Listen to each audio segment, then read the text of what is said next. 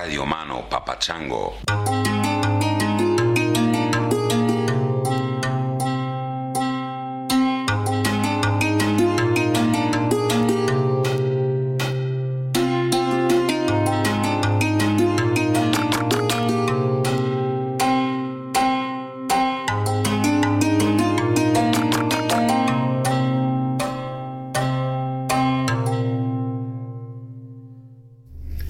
Hey Chris, my name is Tom. I'm sending this in because I think I represent possibly an atypical portion of your demographics. I'm 60 years old. I've been having sex with the same woman for the last 40 years. I've never taken psychedelics, and I love your podcast. Enjoy. Bye-bye. Thank you, Tom. That is fucking awesome, man. Congratulations to you and to your woman. That sounds... You know, it's the sign of a well-balanced intelligence that we're not threatened by that which is different from us. And so I'm always really appreciative when I meet somebody who's like, you know, I get what you're saying. I like listening to you. I don't agree with you, but I like it. I don't live my life the way you live your life, but it's cool to listen to. I love people like that. My parents are like that. You know, I come out with this fucking Sex at Dawn book 11 years ago. And, you know, I won't say I was worried about it because my dad was editing the book as I wrote it. So, you know, every chapter that I finished, I sent off to him before anyone else saw it except Casilda. And, so he knew what was in it, and he and my mom, I'm sure, talked about what the book was about, but it didn't matter to them. They'd been married their whole lives. I think they only had sex with each other in their entire lives. And, you know, the irony of that wasn't lost on them, I'm sure, but they didn't feel threatened by it. They didn't feel judged by it. They didn't feel that it really had anything to do with them, you know, aside from the sort of obvious psychodynamic things. You know, we talk about, we live our parents' unlived lives and all that kind of stuff. Anyway, I just think it's fucking cool when people do that. And I hope I do it. I probably don't do it as much as I should. But I think it's a very healthy thing. So thank you, Tom, Atypical Tom, for reminding us of that I'm not only talking to 25-year-old dudes who are, you know, trying to figure out how to live a non-monogamous, high-travel lifestyle with lots of mushrooms. There are other people thrown in there as well, and you are all most welcome. This episode is with a really interesting dude named Roger Nygard. I met him long ago. He was doing a documentary about relationships and marriage and the challenges of the modern relationship, as you'll hear. And he interviewed me probably a year or two after Sex at Dawn came out. And he's one of several people that I've become friends with through that route of being interviewed by them and then hanging out. Tal Ruspoli is another one that comes to mind. Roger's an old friend of Jake Johansson's, and so that's actually how I met Jake, I believe. Roger introduced me to Jake. So anyway, he's a good friend, a really cool guy, documentary filmmaker, feature filmmaker, and he, for I think 6 seasons, has been the editor of Curb Your Enthusiasm. So he works hand in glove with Larry David, and we talk a lot about comedy, about working with Larry, about what makes that show special. Roger's also, he writes books, and he's a dude who really gets a lot done. But he's also very chill. So he's a great guy to talk to. Anyway, this episode is brought to you by, this is a funny one, my buddy Kyle Tierman, who you all know, big wave surfer, Santa Cruz, roustabout, now living in his, what's it called? He's got a camper. I forget what it's called. It's got like Starfire or some goofy name. Anyway, he is working with Shane and the boys down at Mudwater, and they've hired him to set up an editorial content arm of Mudwater. So they've got a short podcast called Trends with Benefits. It's a weekly short form show with about 10-minute episodes, hosted by Kyle. He recommends you start with the Rick Doblin or Jody Armour episodes. It's a new thing. It's just launched. Rick Doblin, of course, is the president of MAPS, Multidisciplinary Association for Psychedelic Studies. His work underlies a lot of the work to legalize psychedelics for clinical use, and I think they also support recreational use, but I know that clinical and research have been their primary foci over the years. And Jody Armour has been on this podcast, as has Rick, of course. And Jody Armour is a law professor, I think at USC, maybe UCLA, but down in LA somewhere. And he specializes in prison reform and racial injustice, and a really smart guy, really interesting. They also, trendswithbenefits.com also has stories, kind of blog entries about psychedelics, adventure, and so on. I wrote one for them about my first couple of weeks in India. Tim Cahill has written one. Kyle's written a few. Tim Cahill's been on the podcast. He's one of the founders of Outside Magazine. Fantastic writer. So anyway, you can sign up for the newsletter there, and they send it out once a week. trendswithbenefits.com. Other things I wanted to mention, the tumblers that Sandy Ceramics made for us are going fast. I only mentioned them on one podcast, and I think we probably sold, I don't know, maybe 15, maybe a little more, maybe 20. And I think he only made 35 or so, something like that. I forget how big the first batch was. But if you want one of these very cool tumblers, go check out. They're on my website, in the store, of course, and you can see them there. Each one is different color. You know, the way the glaze comes out is a little different, but they're the same design. They're really cool. $40, shipping, handling, everything included. Mainland North America only. Sorry, everybody else, but the shipping gets too crazy, and we didn't want to charge too much. You'll see on the website, I try to keep the prices really low. I know people are charging $40, $45 for T-shirts and stuff, and but honestly, it's not about making a lot of money. It's about like keeping my mom engaged. She loves doing this stuff. And, she makes a little money on each shirt or whatever you buy, stickers and all that. And also just, it's cool. Sometimes I run into people wearing the shirts, and it's fucking awesome. And the last thing I wanted to mention is that I doubt this is the case with anyone, but if somebody actually wants to hear me talk more about the way of the superior man, you can listen to an episode that I did with Anya Kotz on her podcast, Millennial's Guide to Saving the World. It's episode 80, and we talked about the book and the sort of, relationship advice contained therein. I thought it was interesting to get a woman's perspective on it as well. So, on the off chance that you're not sick of hearing me talk about that, you can listen to me talking about it with her. If you don't know what I'm talking about, Recent Roma, I talked about that book and my reactions to it. All right, I think that's about it. I am going to just shut the fuck up and let you listen to Roger Nygard, who is way more interesting and fascinating guy. We talk about his various films and books and other projects that he's got going on. Super interesting cat. You could check him out at Roger Nygard, NYGARD.com. He's done movies about everything from Trekkies to existentialism to Roswell to Car Salesman. The Truth About Marriage is the movie that he interviewed me for.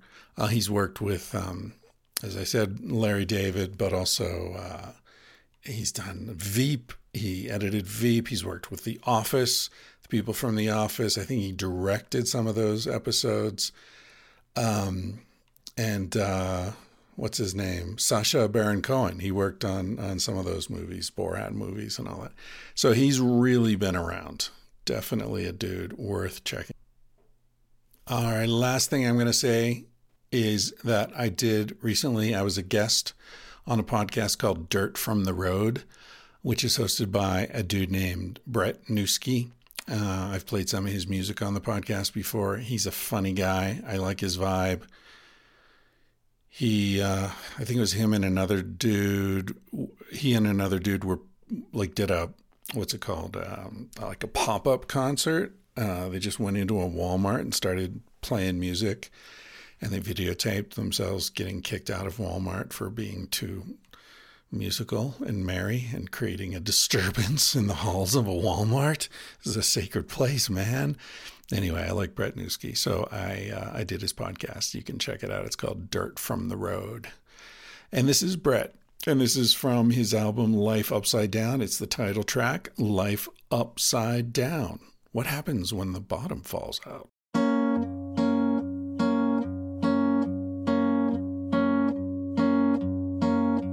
Somebody talk to me tonight especially. This is my life upside down. And if you hear from me, almost certainly it's 'cause the bottom's falling out.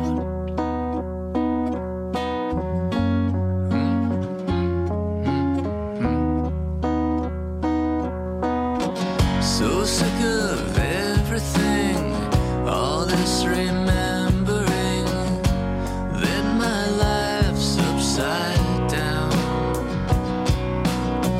I wish I could believe all of these memories, but the past is heavy now.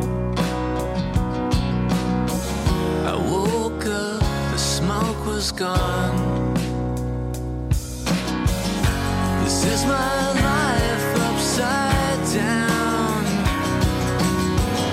This is my life upside down. Was a contender, but she knocked me out. This is my life upside down. It seems you speak these things so perfectly when my life's upside down.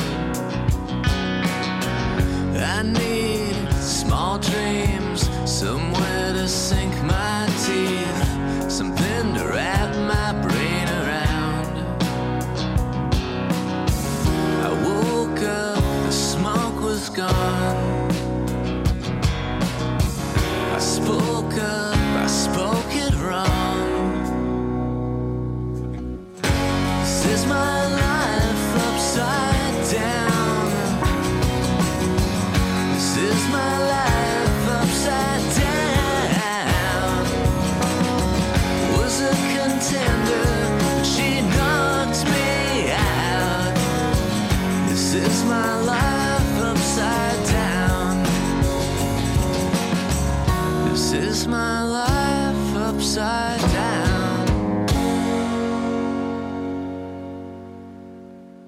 Start this.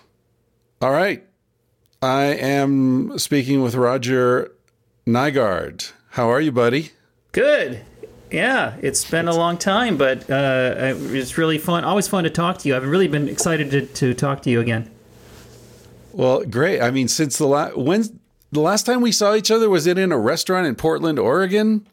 Yes. I remember we had dinner a long time ago with you and your wife, and then that was after I had interviewed a couple of people who are getting married at a ferry festival just outside of Eugene. That's right, and that made it into the movie, right? Yeah, it sure did. Yeah, they were very interesting. I remember that scene. Yeah. Okay. So I've already done an intro, so people know who you are and some of the things you've done. So we don't need to do all that live. But That was what's the name of the movie? The Truth About Love and Marriage? The Truth About Marriage. Yeah. The Truth About Marriage. Okay. And I found the truth. What is the truth? It's a big mess. been Everybody's doing married? it wrong. What I found out is everybody's doing it wrong to some degree or another, some less wrong than others, and they're the happiest ones, but they're sort of lucking into it through trial and error. I've not Right. been married, no, so that's part of the beauty, I think, is it's a single guy pontificating about marriage. Which, the Catholic Church has a long tradition of doing these things, right? It's like, yeah, who knows more about sex than your priest? Like, are you kidding me? What are we talking about here? They might have some ulterior motives going on there that has to do with revenues and keeping people off balance. And one of the things I learned in the prior documentary, The Nature of Existence, where I talked to a lot of priests and religious people, is that the Catholic Church has this amazing business strategy that's been going on for centuries, where if they can make you feel bad about what are essentially natural feelings, the seven deadly sins, right? Sloth, greed, these are just natural feelings. If they can make you feel bad about them and that you need to come to church and give money to be absolved to feel better, weekly, they've got this, it's a great business paradigm. Yeah. Yeah, it's fantastic. And you create an all-seeing entity that generates that shame, even if you don't feel it naturally within yourself. Like if you don't believe masturbation is necessarily a problem, God is watching you at all times. So we've got total surveillance, and you need to come to us to buy your way out of it. It's an amazing scam. I'm sure you've heard George Carlin's rants on that. It's just such a great scam. Yeah. Well, all right. So the secret to marriage or to love again is what? Is stumbling around and figuring it out by accident? Was that your conclusion? Well, it's really interesting. One of the reasons I tracked you down after reading Sex at Dawn is, I thought I've got to interview this guy because your writing is sort of the way you speak. It's really captivating. And I found you lived up to your my expectations. I'd say of all the people I've ever interviewed, there's three people who were the best wordsmiths, and you're one of them. You, Richard Dawkins, and David Gilbert, who wrote Stumbling on Happiness, were people that I could sit down with and ask questions, and everything you said was easy to snip and put into my documentary, or fascinating or interesting. And so I tracked you down because I read your book, and I wanted to learn why people are having so much trouble. Why is it so hard to be in a relationship? Something's wrong. And what I discovered through your help and many other people that I talked to, like the Gottmans, and you obviously know who the Gottmans are. John Gottman said that every relationship naturally deteriorates over time, unless you put conscious energy into it. So clearly it's not something that happens naturally, like breathing or eating or swimming if you're trying to stay alive and not drown. Some things happen naturally, but how to be in a relationship is not something that we naturally have within us for some reason. One of the reasons was, at the core, was that the way that we are expected to behave in relationships is out of sync with who we are as a species. And we talked a lot about that. You talk about that in your book to great length, and why that is, and how we evolved to be a certain way on the African savanna, and now we live in this new environment.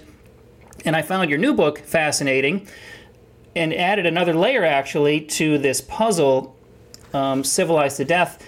I was blown away by many things, but one in particular was when you described Bruce Alexander's experiments about the rats living in cages, typical rats, versus rats living in the fun land where there's females and males, and they've got all sorts of toys and everything they could want, and it's an ideal rat existence, versus these rats that are kind of solitary and there's nothing to do except sit in a cage and be uncomfortable.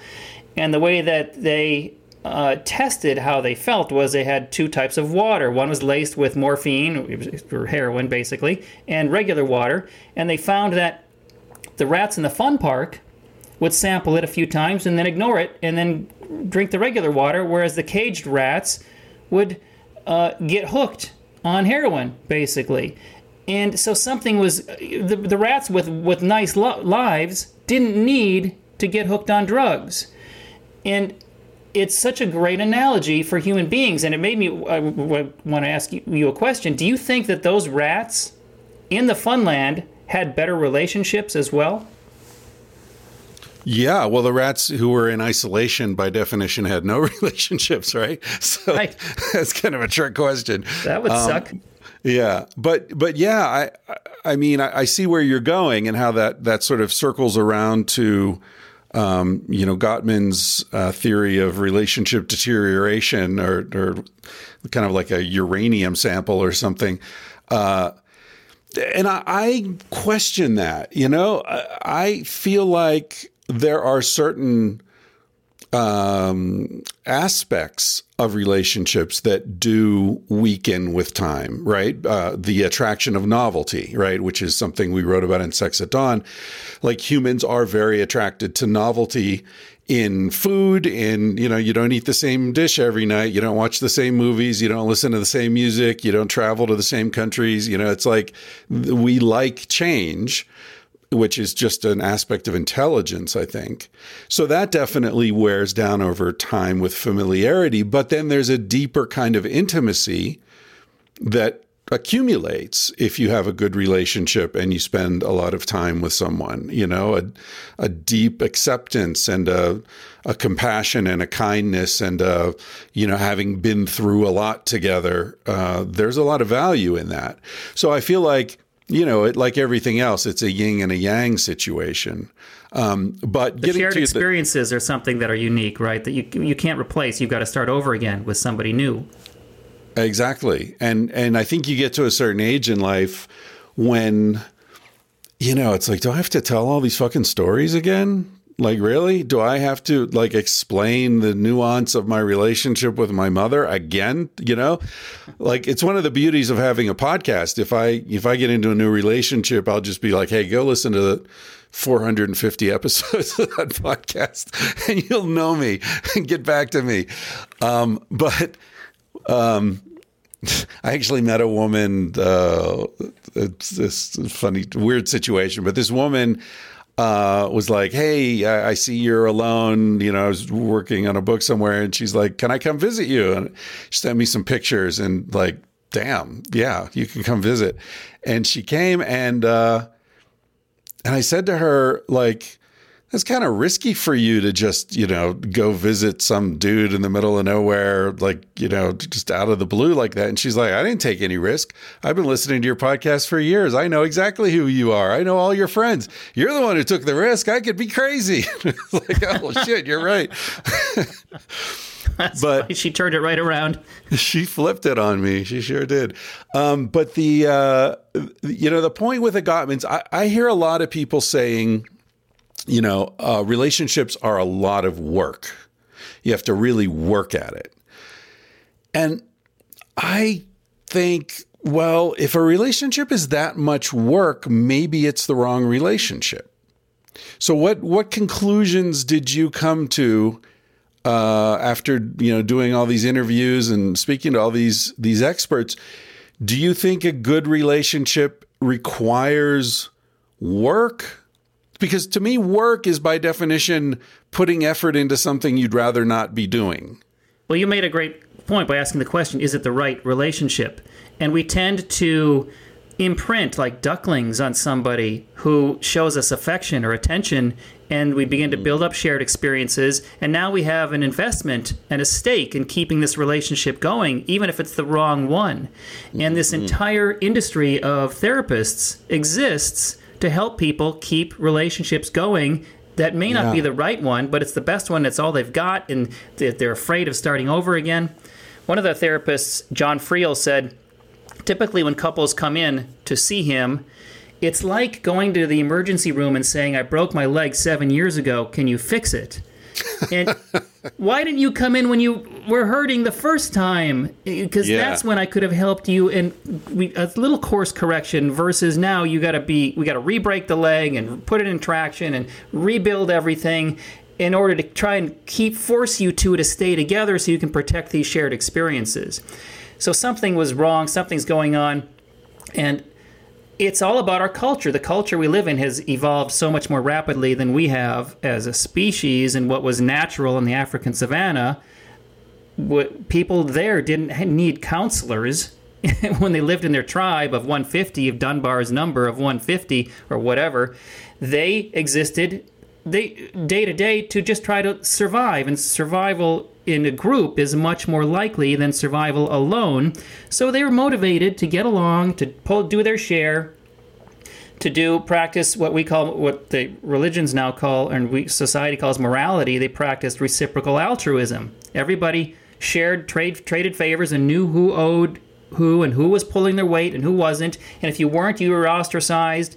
And I know you argued in your book that they shared everything, and very likely sex as well. And so we're very much more proprietary about sex now than we used to be, and that's a cultural outgrowth of the way monogamy became the rule of our current culture, because there's so many people that it followed polygamy. Polygamy was the middle step from this hunter-gatherer existence where everybody shared everything, and then once they stayed in one place because they discovered agriculture, certain men typically gathered more resources than others and became more powerful and began gathering more women, and that becomes unstable for society to have one man with so many women, because that means there's a bunch of men, young men without women, who are going to be very unhappy, and that creates instability. So eventually society's figured out we need to outlaw this multiple women thing. It's one man, one woman. It may suck, or be contrary to what we want, but it's better for society. So we're sort of there now practicing this. It's sort of a public monogamy, but it's really serial monogamy, right? Where we have to just jettison the old one every time we take a new one on to maintain this public persona that's required by society. So that makes it hard for everyone in relationships to exist. So they go to therapists to give them tools. And half of my documentary was about, well, what are the tools that we need to get along with each other better, to make each other feel better and more recognized, and to be happier as a couple. And you wouldn't need all these tools if you were existing in a way in the rat park, perhaps, where your life was much more designed for what's natural and for humans. And I remember you once told me, when you looked at two different kinds of zoos, if you look at the zoo where animals are in cages, or you go to the San Diego Zoo or something like that, where you create an environment that's more natural for the animals, they're much happier, probably, because they can be closer to what is natural for them. And so you pose the question, do we want to create for ourselves an environment that more replicates what's natural for us as a species? Because right now we're sort of like these rats, closer to rats in cages than the animals at the San Diego Zoo. Yeah. And the cage is in many cases what you described earlier, where people have an investment in a relationship, and even if it's not a relationship that allows them to grow, like a small cage restricts your growth and movement, they're afraid to leave it. And, I think we have to acknowledge that in some cases they have every reason to be afraid to leave it. Maybe it's that accumulated shared experience we've talked about. You've been with someone 40 years. That's a lot to give up, Maybe it's kids that you're raising together. Maybe it's, financial entanglement that, like, if you left the relationship, you'd be homeless, who knows? A friend of mine said, he boiled it down to, it's cheaper to keep her. Well, financially, but when you're talking that way, what are the other costs, But, in Rat Park, which I guess is in our metaphor here, an image of our ancestral environment, people weren't trapped by kids. That was one of the main things that we wanted to argue in Sex at Dawn. Like, you have kids, but we don't even know who the father is, and nobody really cares. So if your relationship with this guy goes sour, there's no need for you to stay in a bad relationship, right? You're not trapped by finances or parental obligations, because those things were shared pretty universally across the group. And if there's bad feeling, you or the other person can just go join another group, because there are lots of other hunter-gatherer bands around, and the fission fusion is what the anthropologist describes. So these groups come together and break apart and come together and break apart. And each time they separate seasonally, normally because of, reduction in the amount of food that's available, they break into smaller groups, and the composition of those groups shifts. So this season I might be with these folks. Next season I go with these folks. So it's easy to walk away from a bad situation in that environment, as opposed to now where so many people are trapped in a situation that isn't working for them. So and not only easy, it maybe is expected, right, in some environments or some social situations where people expect to change partners sometimes or seasonally. Right. Because everything changes. It's a normal part of life. Whereas in a agricultural based society, stability is what you want, right? Your property lines stay your property lines. Those aren't sort of shifting with what happens with the rains. It's a very different way of looking at things. I like that you mentioned, I think it was a quote in your book, you said endless growth is the ideology of conventional economics and the cancer cell. Yeah. And that's what we're expecting is this endless growth of our economy and population. And it's, I mean, there's an ending point to that. And with cancer, it's death, obviously. Yeah.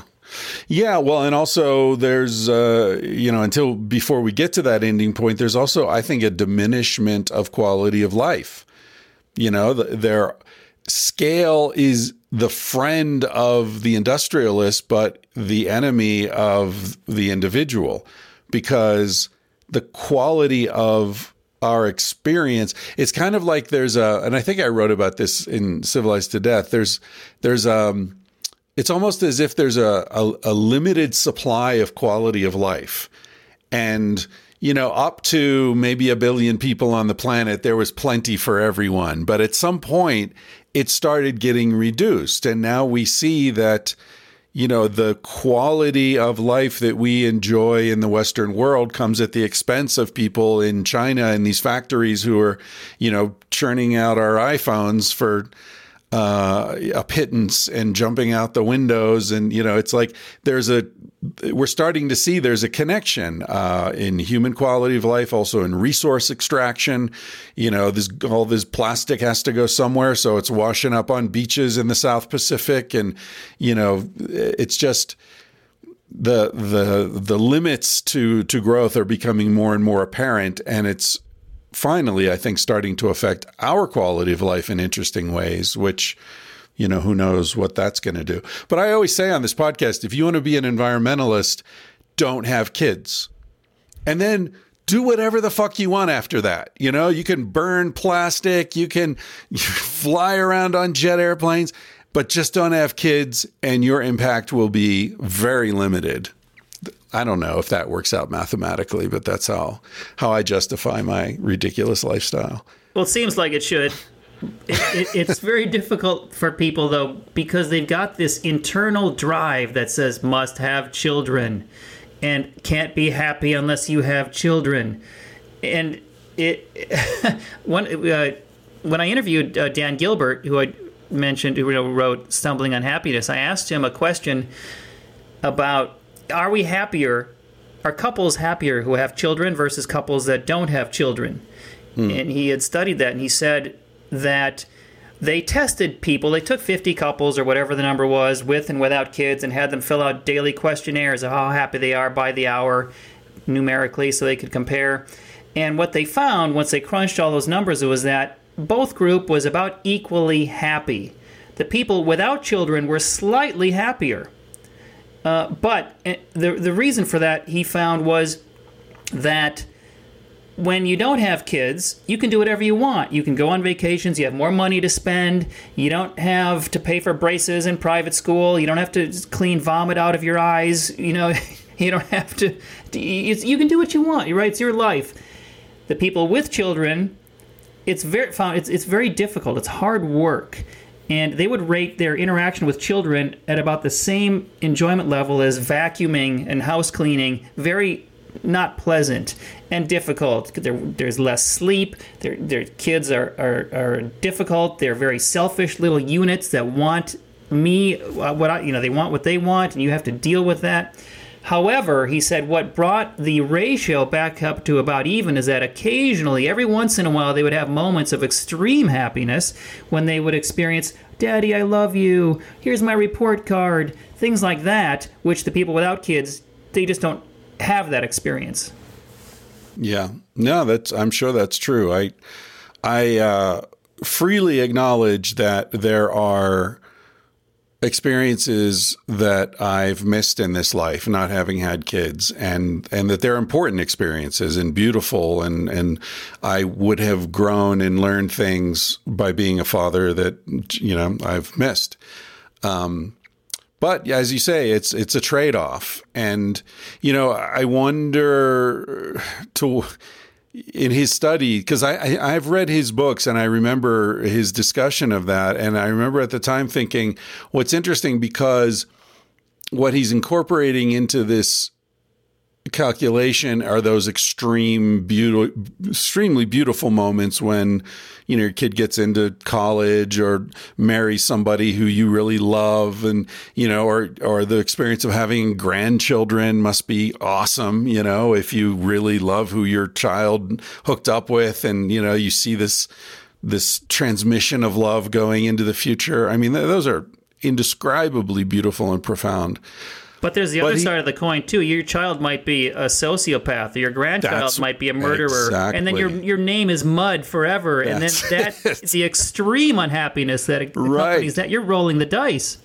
Does Daniel Gilbert talk about that? Or if your child is born, disabled with some severe, medical condition, and you've got to spend the rest of your life, trying to deal with that. Or if you just don't like your kids, like, I have, and I'm sure you do too, like there are plenty of people who have kids who in private have said to me, Chris, I love my kids, right? But they have faces, they have names, they have identities. And now that they exist, I love them.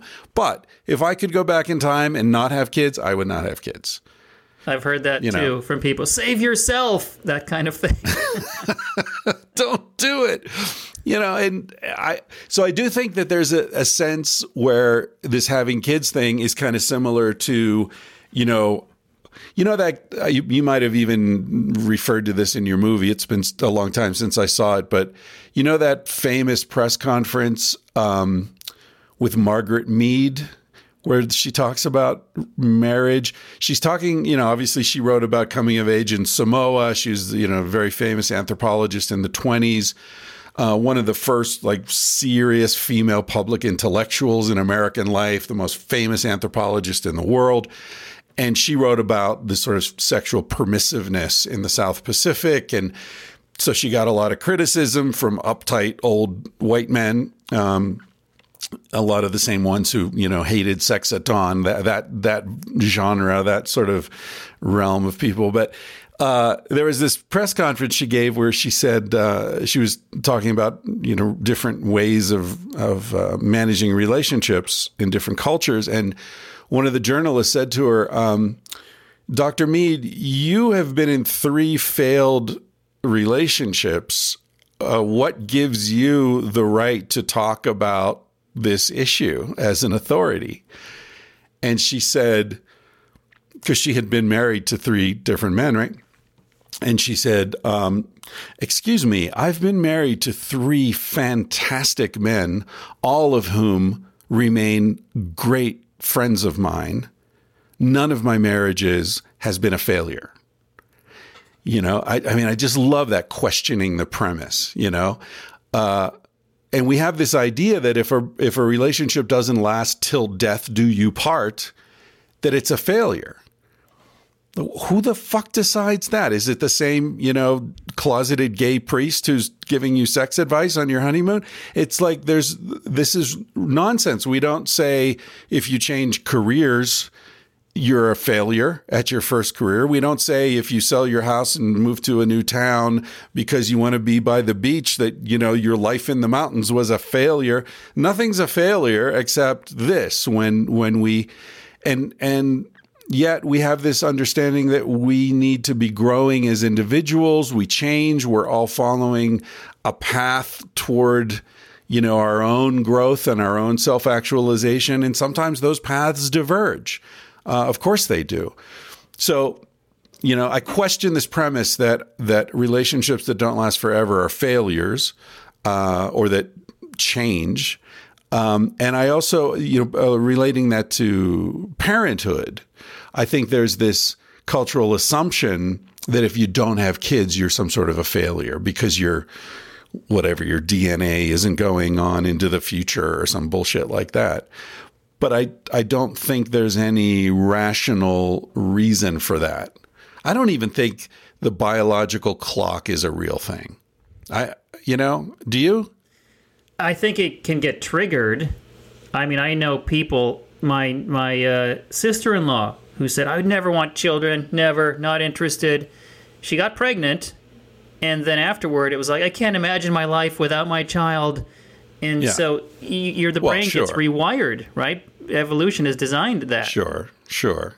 But that's the same with anything, right? Like if you have no interest in going to China and then you meet a Chinese woman and fall in love and end up moving back to Shanghai with her. And then 5 years later, we're talking about it. You're going to say, I can't imagine my life without having met Yoon Lee and moving to Shanghai. Of course you can't, because that's what your life has been, Shanghai is an amazing city. I mean, is it? It's stunning. I've never been to China.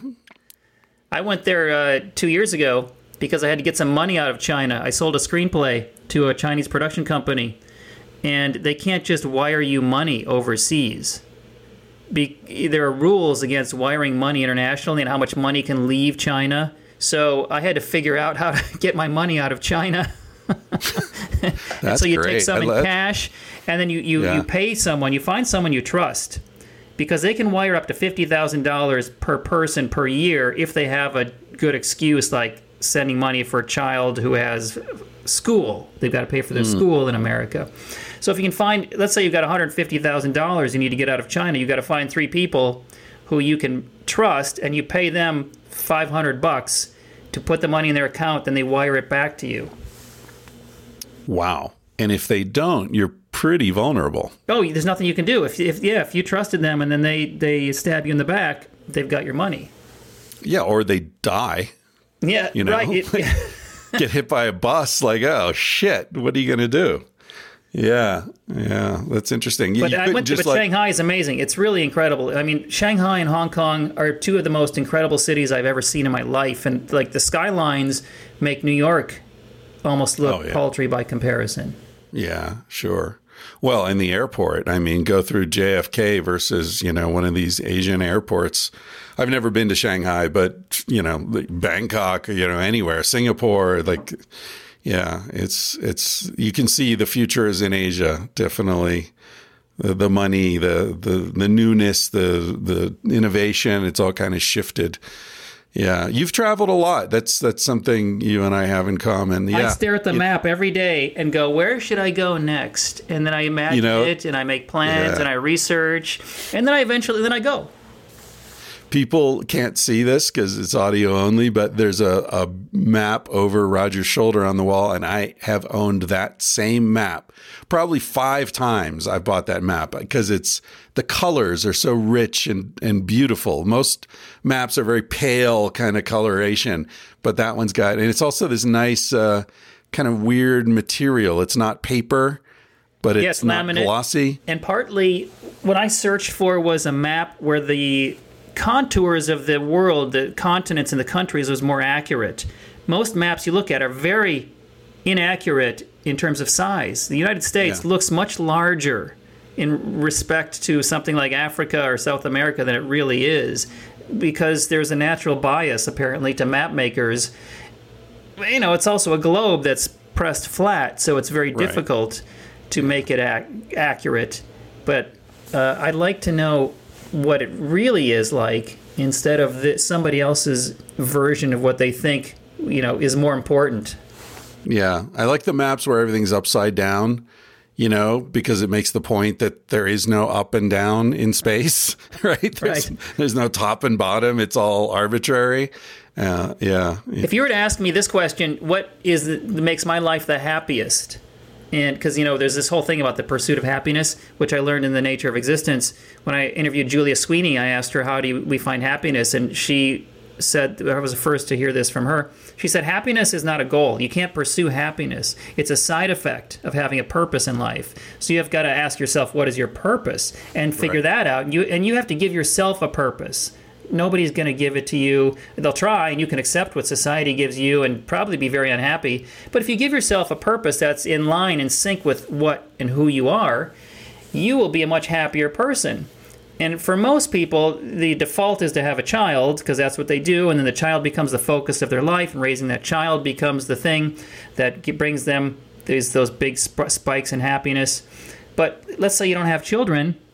What is it that brings happiness? And I discovered in making that film that happiness is tied to being creative, expressing yourself creatively in some way daily, whether it's writing a poem or a short story or making a documentary like I do, or an architect designing a house, or a business person making a business plan, or even just planting a garden and bringing forth life. You're creating life, and then children is the outgrowth of that. But what I find great happiness in, I discovered one day, was when I took my first international trip. I went to Guatemala with my girlfriend over Christmas. I was just Googling and thought, let's do something different for Christmas this year. And it just randomly, Guatemala came up. So I said, let's just go there. I know nothing about it, really, except what I'm reading here. We went, and from day one, it changed my life because the food was so good, the colors and the smells and the people were so interesting that I just thought, I want to do this every day from now on. Yeah. And since then, I've been traveling every chance I get because it opened my eyes to an experience that gives me great happiness and enjoyment because I am exploring, I'm learning, I'm experiencing new things, and that's what I realize I need to feel more fulfilled. Yeah, I feel the same. For years, travel was all I needed to be happy. As long as I was moving and seeing new places and learning new things, that was all I needed. I love your vanthropology idea. I so want to do that. It's just get a van and travel for a couple of years. That's so fun. Dude, it's awesome. I mean, at this point, the way my life has been configured, what I sort of wanted to be doing was summers in the van, right, in the North Rockies, Canadian Rockies, Montana, Idaho, Wyoming. It's just awesome up there, And then winters in somewhere tropical, Guatemala, Indonesia, Thailand, whatever. But of course, now with COVID, that's all this year is not happening. So I'm in the Rocky Mountains. It's about 6 degrees outside, about 9 inches of snow fell last night. Everything is just puffy and white and beautiful. The sun's out. It's a different experience. It's awesome though. But yeah, getting that movement is just so nice. And also it allows you, I think, to, getting back to Rat Park, travel sort of forces you to bring your life back to a level of simplicity and, what's essential. Because how much do I really want to pack? Because I'm going to have to carry this thing, right? How much do I need to have with me to be comfortable? Turns out not a lot, right? And you can buy what you need when you're in Guatemala or Indonesia. And I think that's, to me, it sort of replicates a hunter-gatherer approach to existence, right? Like, I don't need to make a nest. I can find what I need wherever I go. And that's a very liberating feeling, to just be light on your feet that way. And in the van, it's awesome because it's like backpacking, but for an older dude, it's like, when I was backpacking, it's like, I got my tent, I got some food, I got my sleeping bag, like I got everything I need. And now I got a full memory foam bed. I got a cooler with beer and, I really have what I need. Yeah, it's good. I recommend it. If you decide you want to go for it, I'd be happy to consult with you on that. I will call on you for that. Yeah, I will do that. Yeah, actually, I have a friend who's got exactly the same van I do, and he's visiting me right now. It's a 2004 Dodge Sprinter totally tricked out. He's a carpenter, so his is actually much nicer inside than mine is. He's built all the cabinets and everything. And yesterday we were talking, and he said, "Yeah, I'm thinking of selling my van and outfitting a school bus." So he's thinking of like upgrade to a school bus, Like the Partridge Family on the road. Exactly. I don't know if he's old enough to remember the Partridge Family. That was. How old are you? I think you're younger than me, aren't 58. you? Oh, okay. I just turned 59 2 days ago, so we're the same age. Yeah, the Partridge Family was one of my favorite show. David Cassidy, I got up on a table at a pizza restaurant when I was about 8 years old and sang "I Think I Love You." That was, that was the beginning and end of my singing career. If only you had that on tape, then you could play it. Oh, my mother reminds me every time I see her, but it's not on tape, thank God. So how many documentaries have you done, man? Well, first was Trekkies, and then I did a sequel, Trekkies 2. In between those two, I did 6 Days in Roswell, where I studied aliens and are they coming here or not. Then I started to had this feeling that I need to exercise the demon. I was wrestling with existentialism, so I made The Nature of Existence. And when I finished that, I felt like I needed a topic even more inexplicable than existence itself, and that led me to marriage.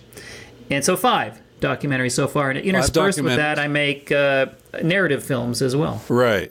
Yeah, I just watched what Suckers, is that what it's called? It's about car salesmen, and it's almost documentary-esque in that it's based on my co-writer's experience selling cars, and we tried to make it so that any salesman watching would be able to go, "Oh yeah, that's right, that's true."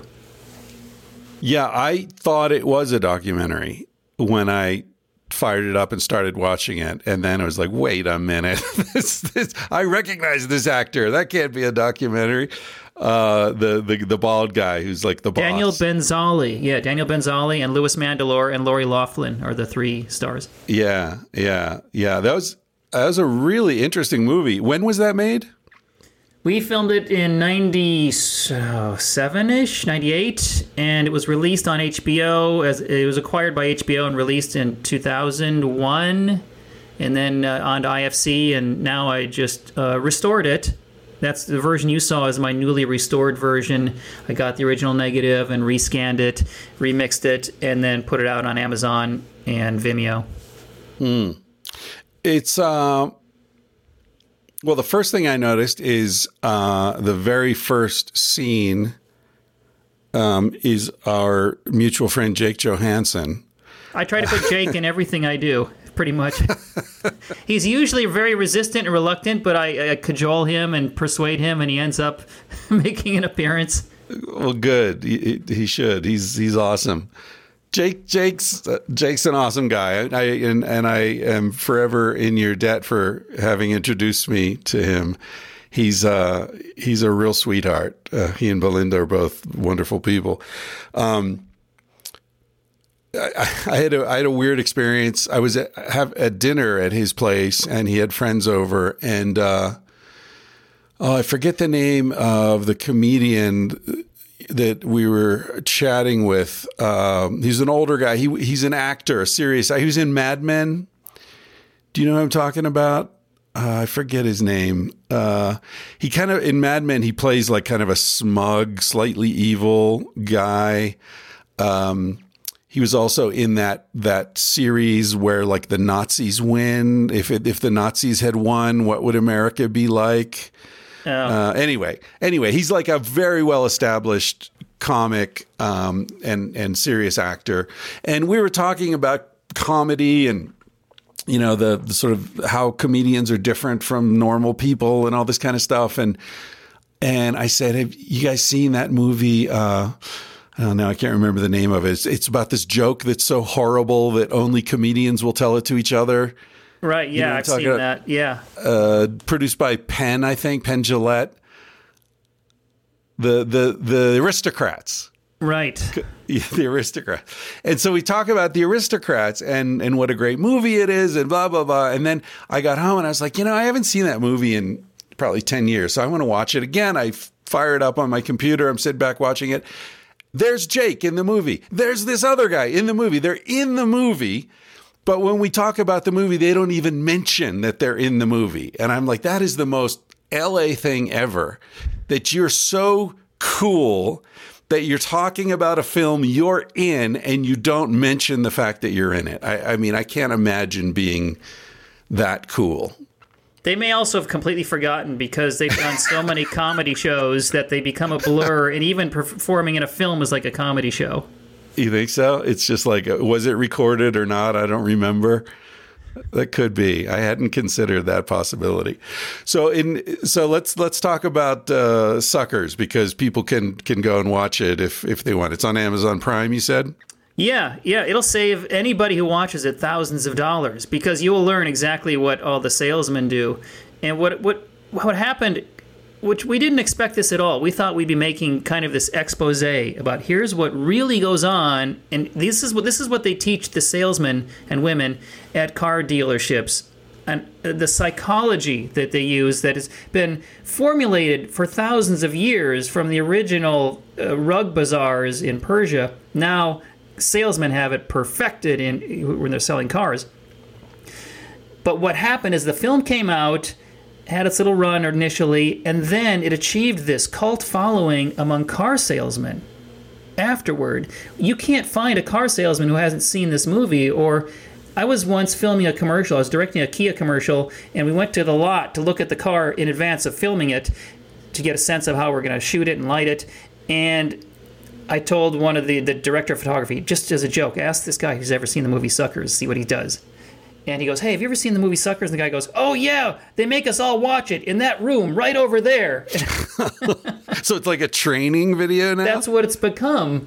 Yes. Oh, man. That's like a genre of phenomena where you create something as a critique and it ends up being taken as a celebration. It's kind of like, and they wanted me to sign autographs and take pictures with them, these car salesmen. It was sort of like gangsters, I think, meeting Francis Ford Coppola, who made The Godfather. Right. Which The Godfather doesn't make them look that good. It makes them look like bloodthirsty murderers. Right. But it puts them on the screen. So there's something inherently, unavoidably celebratory about that. Yeah. It's like the other day I learned a weird fact, which is that the treadmill was invented as a torture device.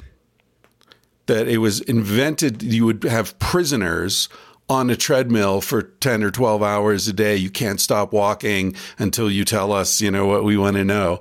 And now we, pay money to have them in our homes and torture ourselves with them. Yeah. Well, I was struck by a few things. First of all, it's a very well-made film. The dialogue is fantastic. Very Tarantino-esque in some ways. That was part of that late 90s ethos. Yeah, people were making gritty films like that. I couldn't make that film today. There's no way that film could be made anymore. Yeah, I was going to say there were some scenes, oh my God, like not even borderline. There were some scenes where it was like, wow, I can't believe that Roger wrote those lines, approved those lines, and that he could get actors to read those lines. I mean, we just jotted down the lines from what car salesman actually said and tried to present it. Yeah, we went to car dealerships. Some of the racial stuff. There, you deal with some racial stuff. That's what they say, and that's how they were. But yeah, you couldn't present that anymore like that. Yeah. It's a powerful film. I mean, one of the lessons underneath it all that we learned was, it's based on a particular dealership in the South Bay in Los Angeles, which is one of the most high-grossing areas for car dealers, because the people that live around there will come in and pay whatever. They're rich people, so the salesmen can make a lot of money. They're motivated to grind their customers, as they say.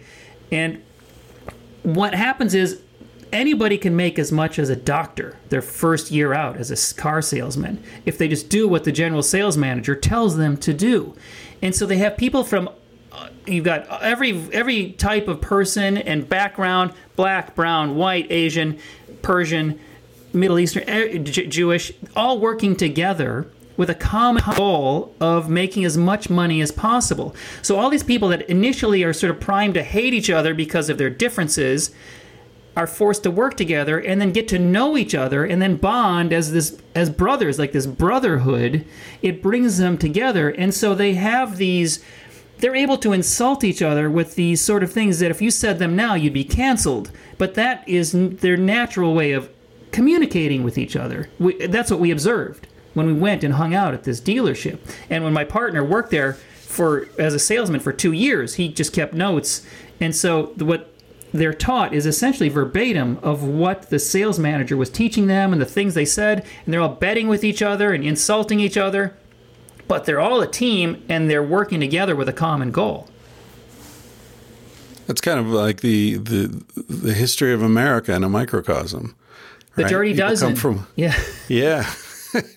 Yeah, right. It's very much like a war movie, right? All thrown in together and under some sort of stress and strain, but also like with the American thing, like people coming from all over the world to make money, like the American dream, get Maybe over more there. like Kelly's Heroes, where they're going to get that German gold in the bank behind enemy lines. Yeah, exactly. And then another thing you do is you're an editor. So you direct, you write, you're a photographer, obviously, cinematographer. I don't know what the correct terminology is, and you're an editor on. Is it cool to talk about what you're doing currently, or is that okay? So you've been doing Curb Your Enthusiasm for how long? This will be my 6th season. I mean, 6th season. Yeah. I have worked on Curb since season 5, whenever I was available. There was a season I was unavailable because I was working on Veep in between. And but I go back at any chance I get because you imagine sitting in a room with Larry David. There's nothing more enjoyable than cutting that footage together and working with him. And being an editor on a show like Curb Your Enthusiasm puts you into the creative process like no other show, because I get to build the show, build the scenes the way I think they're funny. They're relying on me to build. So you're watching what I think is funny. If you're watching Curb Your Enthusiasm, you're watching the show I think based on the raw materials that they give me through their improvisation and writing the outlines for the show. Right, because it's unique in the sense that the lines aren't written, right? These actors go into the room with a general sense of the trajectory of the scene. Like, we're going to argue about, who, if your tip has to be the same amount as my tip, or whether that's an intrusion on your privacy. So that's the scene. But then all the dialogue, they just come up with it on the spot, right? Yeah. Interestingly, what I found is that Larry David will spend 6 months, maybe more, 8 months, writing the outlines for the show. And it takes a long time because he's writing story. You can't improvise story. Dialogue is easy to improvise if you have a good conflict within the scene. If the actors have something to push against and argue over, or if they have common goals that are opposed with each other, then if you put funny people together, they're going to come up with funny dialogue on top of the well-plotted storyline. And so what we end up doing usually is you can't really cut plots, so you cut jokes. And there's a lot of jokes that get cut down to the best ones in order to maintain the through line of the story, which is not dissimilar from the way I cut my documentaries. And when I think that's why I got the job, partially is because I made Trekkies and they were aware of that when they hired me to work on Curb the first time. And that I had more than just an editor's perspective. I had a storyteller's perspective as an editor. And I did the same thing. They knew that your role was going to be much more than a typical editor's role would be in a TV show. When they interviewed me to be an editor on Curb Your Enthusiasm, I was the 25th editor they had interviewed. And that means 24 editors didn't make the cut or said, no, thank you. I can't, it's too challenging for me. It's too much footage. I need a script. Or Larry didn't vibe with them. And so they were very selective about the type of person who had the ability to tell us a story in a way that Larry David finds funny. I've got to make, as long as I keep him laughing with the choices I make in the editing room, then I've got a job. Man, that's a fascinating position to be in. You know, there's a guy named Daniel Lanois who I have referenced pretty often on this podcast in the sense that I think he has one of the coolest jobs in the world. He's a musical producer. He's a musician himself. But he produced the Joshua Tree U2 album, So by Peter Gabriel. He's produced Neil Young, Bob Dylan, you know, just like huge heavy hitters. And I've always thought, like, this dude has the coolest job in the world because his job is to go into the studio with U2, amazing, incredibly successful band, and say, okay, guys, here's how I think it could be a little better, right? Let's add, you know, Edge, can you like do this in C major and bring it in here? And then I think we tone that down and we bring this up. And the band says, damn, yeah, you're right, man. That's great. That's better. To be able to do that is just such a powerful, beautiful, multifaceted thing because you're dealing with ego. You're dealing with someone who's very, very good at what they do. And to be able to bring something and have them agree like, oh, yeah, it's a little better this way. It must give you to make Larry David laugh. I guess what I'm saying is, holy fuck, I made Larry David laugh again. Like, that is the top of the mountain. Very enjoyable. Yeah, it's very enjoyable to spend that time with Larry. Yeah, he doesn't laugh easily, I'll bet. I mean, come on. It's like cooking for a great chef, you know? It's a very high level of approach. Yeah, you've got to be successful to make that happen. And I realized last year when I was working on Curb, I thought I have been exposed to some of the most amazing, funny people by working on these TV shows like Larry David and Judd Apatow, Julia Louis-Dreyfus, Dave Mandel, Jeff Schaffer, all these great showrunners. And I thought I should write this down. And so I started writing a book about it. And now I've written a book. My second book is going to be about editing comedy and working with these comedy greats and what is comedy and how to be funnier. And I was able to sit down and interview each one of them and ask them for their wisdom about how do you be funny? How do you know it's funny?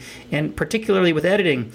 Because my contention is that the three most important people on a movie or TV show are first the writer, because without the script, you've got nothing. There's nothing. That's where everything flows. And so they're very underappreciated, in my opinion. Second is the director, obviously, or the showrunner on TV shows, because they make all the creative choices in every department. And third, most important, is the editor. Also often overlooked. It's like get who's ever available, but you wouldn't say get who's ever available about writers, and because editors are rewriters. We're rewriting the script, and we have to fix things that they were written badly and find solutions to, or maybe it was acted badly, written badly, constructed, shot bad. We got to make it work, find a way and revise and reorient scenes. On a macro level, we're moving scenes around. On a micro level, within scenes, we're restructuring, putting lines here and moving them there. And so that's why it takes someone who has a storytelling ability, not just someone who can manipulate a keyboard. Right. Right. And you're further limited because the writer and the showrunner are both working with a canvas that hasn't been fully painted yet, right? They can say, okay, we got to redo that scene, and they can say, okay, you know, take 5, we're going to redo the scene in a different way. We've rewritten this. We're eliminating that. You need to work with a canvas that's already been painted and the paint's dry, right? I mean, it's sort of like one of the showrunners, Alec Berg, who created Barry and Silicon Valley. He said that writing the script is sort of like making your list of ingredients. This is what I'll need to make this meal. Shooting the film or the episode is like going to the store and buying all the ingredients. Well, we're running out of time, or this one's on sale, this one is unavailable, what can we get instead? And then the editor is like the chef. Now you present the ingredients you bought with your recipe, and the chef puts it together and might go, you know what, I tried it without the meat. See if you like it. Or I tried it with extra sauce. Or you didn't have this ingredient. And so a lot of times the filmmakers or the writer, the producer sort of wants you to create what they wrote, but that was a hope. The reality is the footage, and the footage is what tells you what to do. I often don't even want to read the script. I just want to look at the footage and then create the scene or the episode out of what's there, not what they wished it was, because that's irrelevant now. All that matters is the footage, and that tells me what I should do. Right. So when you're editing Curb, for example, how many takes are you looking at of the same, scene in the restaurant? Like 7 to 10, 12 at the most, usually, because they shoot with this fire hose of coverage with 3 or 4 cameras now. Right. The old days, single camera film meant they shot with 1 camera. But now, because the cost of cameras has come down and the weight, the size, they can shoot with more cameras. Particularly with an improvised show, it's better to have cameras on everybody, because if they say a line and they're not covered, it's lost forever. Right. Whereas with the feature film, cinema has a different look and feel to it, because they really do focus on one direction at a time. And then they light that direction, that person, to look the absolute best that they can, because they only have to look in this one direction. With television, because you've got multiple cameras, they've got to do this more flat general lighting that covers every direction, and so it doesn't look as pretty. And that's when you get a sense of, this is TV versus this is film. It's another way you get one sense you get. Right. So is it hard for you? Like, I'm trying to imagine being in your position. So you're sitting in a room. Your first vision, your first view of this, you're not on set when they're shooting, right? You come in most of the time, no. Okay. So you're watching this footage. It's got different camera angles. You've got 7 takes of a scene, and then it moves to the next scene and 7 takes of that. So it probably, if it's a 2-minute scene, you're watching over an hour's worth of footage of that scene. Yeah. So you're watching, 7, 8, 9, 10 hours of footage that really will only cover 10 or 15 minutes ultimately in the show. How do you maintain the narrative thread of where they're going? It takes forever. I mean, this is like the opposite of time-lapse photography. I don't know what that is. Slow motion. It's like you're seeing them saying the same things over and over. Is there a way for you to maintain a sense of freshness, or do you just plow through it and then look back on it later? That's one reason I started to write a book about it, because I did develop a system that is apparently very different. My assistants have told me they've never seen anyone do it, or very few people do it the way I do it. And I approach things from the back. I start at the end. I look at the last take, because that's probably where they ended up feeling like they got it. We've arrived. The scene now works. And I will cut together a version of the scene based on that one take with the 3 camera angles, and have a working version of the scene. And now then I'll go backwards through the footage and try to beat what I have with better nuggets. And I'll find better versions or funnier jokes. If I started at the beginning and worked forward, I'd be replacing 95% of it. But if I start at the end, I'm only replacing maybe 40 to 60%. So I can move much faster, and I have a sense of where the scene went and what they wanted. Sometimes the first take is the best for many things, but most of the time they arrive somewhere and feel good and move on, and that's the version that you use.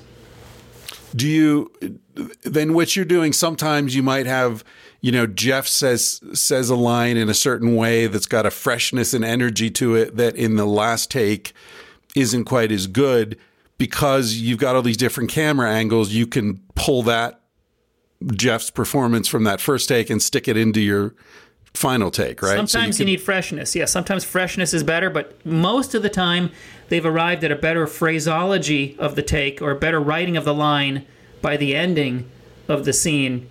They've reworked it and come up with a better, shorter. It's really about, editing is about, whether it's words or images or TV shows, it's about how do I say the same thing in the fewest number of bits? How do you be concise, right? Good writing is concise writing. So my first passes are generally, I'm really not even looking at the picture. I'm really only listening to the soundtrack, because that's where most of the performance is, in what they say and how they say it. And so it's almost like I'm cutting a radio play at first and make sure I've got the best versions. Then at some point I'll go visual and I'll look at, okay, now I feel like I've got the best performances. Now I got to make sure it flows elegantly.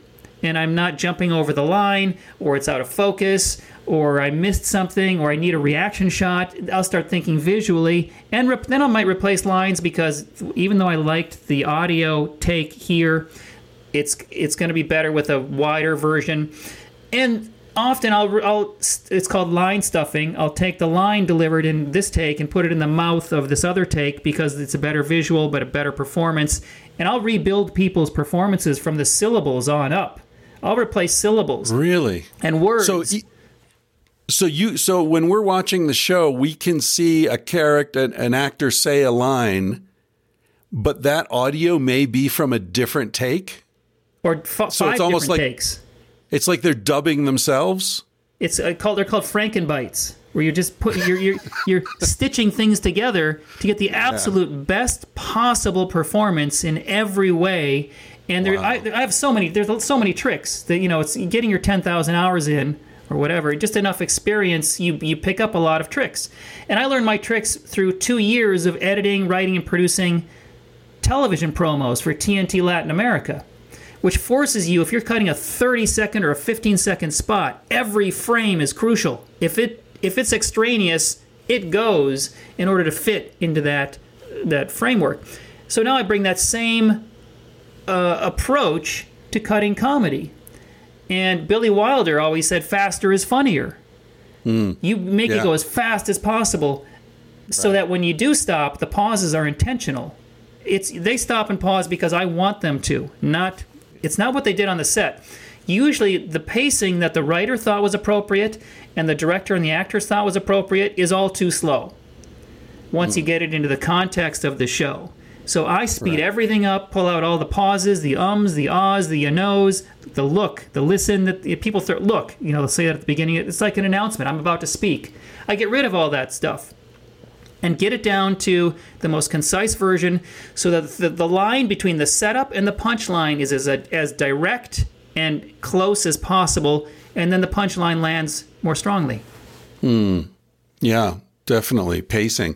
Have you ever changed the trajectory of a scene in a way that you were worried Larry might not like? You know what I mean? Have you made creative decisions where you were afraid he would be like, what the hell are you doing? Like, that's not what this scene is about. Do you get into that type of conversation? Well, that is a concern. And the reason I get asked back is because my instincts bring forth versions of the episodes that are in sync with what he likes. And so I find the same twisted things funny that he thinks are funny, basically. No, have you adapted your sense of humor to his over the years, or do you think you were just sort of there's a natural resonance between the two of you? Well, it's a little bit of both. I mean, there's a natural resonance in terms of what is funny and what's not funny. It's almost mathematical. And if you're both good comedy mathematicians, you're going to arrive at the same quotient. So that's what we do. But there's, of course, some personal choice. I like this punchline better than that punchline. But we'll have discussions. What do you think is funnier, this or that? And I'll make my case. And Larry, and sometimes Jeff Schaefer, who's the other showrunner on Curb Your Enthusiasm, will debate lines. And ultimately, it's Larry. It's his decision. It's his show. And we go with what he wants. And so we have to absorb what it is that's Larry David style funny and recreate it. But it's really mathematical. Yeah. And it's interesting because I think Veep has a very similar take on humor, right? The pacing's similar. It's that fast-paced, dark, like, oh, I can't believe they said that. That's really funny and really disturbing at the same time. There's like a charming brutality to it, to both of them. Like, I can't believe, Larry, like some of the places that they, both those shows go, just feel the ice feels so thin that you kind of admire the courage at the same time you're laughing. It's interesting that you're on both those shows. Well, part of what's funny is stating the truth. Yeah, Truth is funny. exactly. Sometimes just saying a true statement is funny because we spend so much energy avoiding the truth individually and societally. So when Yeah. someone points it out, the emperor is wearing no clothes, it's hilarious. And then that has social change. The best place to change society is not passing laws, it's through humor. Right. Yeah. You ridicule people in positions of power is the best way to diminish them, right? And diminish their power. So do you talk about that kind of stuff in the book? Do you get into the philosophy of comedy as well as the mechanics? The mathematics of it, what is funny, what isn't funny. Surprise, that's the number one thing. Why something's funny, because you were surprised, you didn't see it coming. When I asked about Apatow and Larry, they all said surprise. That top of their mind. But there are other things. Incongruency is funny. Pain is funny. Yeah. Man fall down, nothing funnier than that. Because we're thinking, I'm glad that wasn't me. Boy, that must have hurt. You know? So do you look, as someone who's spent a lot of his life traveling, do you look at comedy transculturally? Do you look at differences and universalities in how different cultures approach comedy? Sure. I mean, it's the basics are the same in any culture. Every culture will find a joke funny if it's based on those basics. Someone hitting their head, the Three Stooges is funny in every culture. But culturally based humor does not translate because you have to know the culture. Puns, for instance, there's an obvious one. A pun in one language is not going to necessarily be funny in another language. They're barely funny to begin with. But the main things, when I was working with Sacha Baron Cohen, he tests all of his comedies in multiple countries and compares the results on charts and waveforms and compares the laughs. He's like a scientist of comedy. No kidding. And what he's found that too, that the same joke basically works everywhere in the world if it's based on those fundamentals of comedy. Right. You know, as you were describing, surprise and incongruency and these sort of basic elements of comedy that are universal, I was thinking those are the things that make babies laugh. They're right? natural. They're natural. Yep. That shows how humor is natural to human beings. Yeah. Right. Yeah. Silly. Being silly. Right? You laugh at fools. The antics of a fool. Yeah. It's true. It's interesting. And even chimpanzees laugh at that kind of stuff. And rats, there have been studies that it's part of social interaction and social bonding. The laughter it's a part of mammals. It's what apparently helps us survive. In some way, it became adaptive. Yeah, that's interesting. So do you have a title for this book and a release date, or where are you in the process? Yeah, it's coming out in November. It's called Cut to the Monkey. That's a good title. That's good. Even the title exemplifies that surprise. Cut to the, I would not have thought monkey. You know, that's the metaphor for when you're an editor, you want something to cut to, a cutaway, that if you're in a jam, you need to cut away to something so you can bridge a gap. You can always cut to a monkey because no matter what they're doing, it's always interesting. and unexpected, no matter how many times you do it. What were you doing with Sacha Baron Cohen? I worked on a show called Who is America? Oh, yeah. And then I also worked on the most recent Borat movie. Right. Okay, cool. Yeah, he's a fascinating dude as far as the philosophy of comedy, obviously very, very thoughtful guy. And he was very influenced by Inspector Clouseau, for example. Oh, yeah. Peter Sellers was one of his heroes, along with Phil Silvers in Sergeant Bilko. And he's a lot like Peter Sellers in that he will totally inhabit a character until it becomes so believable. And particularly when he's improving with real people who don't know that he's playing a character. They think it's a real person. He will go to the extent of having a complete backstory for this person, what they did 2 months ago, 1 week ago, yesterday, so that when they ask a question, he can answer instantaneously without having to think about it and maintain the real, genuine quality of his character. Well, didn't he I don't know if I saw an interview with him or how I know this, but in the most recent film, he ended up staying in the house with people for a night or two, and he had to talk to his wife or his kid or something. So he's in the bedroom with the door locked, talking on the cell phone, like as himself. And they knock on, hey, are you all right? And he had to like come out in character, like, oh, I'll call you back. And like had to like, you know, he slept in character essentially. Yeah. It's awesome. Astounding for me to watch the dailies of the footage. The way that he gets people to do things that seem so absurd. One of the sequences I edited on Who is America was with this Georgia congressman, Republican congressman, who ended with him chasing Sasha around with his pants down and his ass out, screaming, USA, USA. I remember that. This guy, for some reason, thought it was okay, acceptable, and normal in that scenario to be doing that. And he doesn't get to that right away. What Sasha does is he spends an hour or more with that person, presenting himself as an authority figure, teaching a self-defense class. So they see him as authority, instructor, giving orders, and he just keeps moving the line a little further, a little further. He doesn't force anybody to do anything. He just makes requests, and then they comply or not. Sometimes they figure out what's going on and they get mad, and then, you know, then the sketch is over, or it doesn't work, or it doesn't make the cut. But that's an example of one that made it to the end. And that technique is not unlike a car salesman.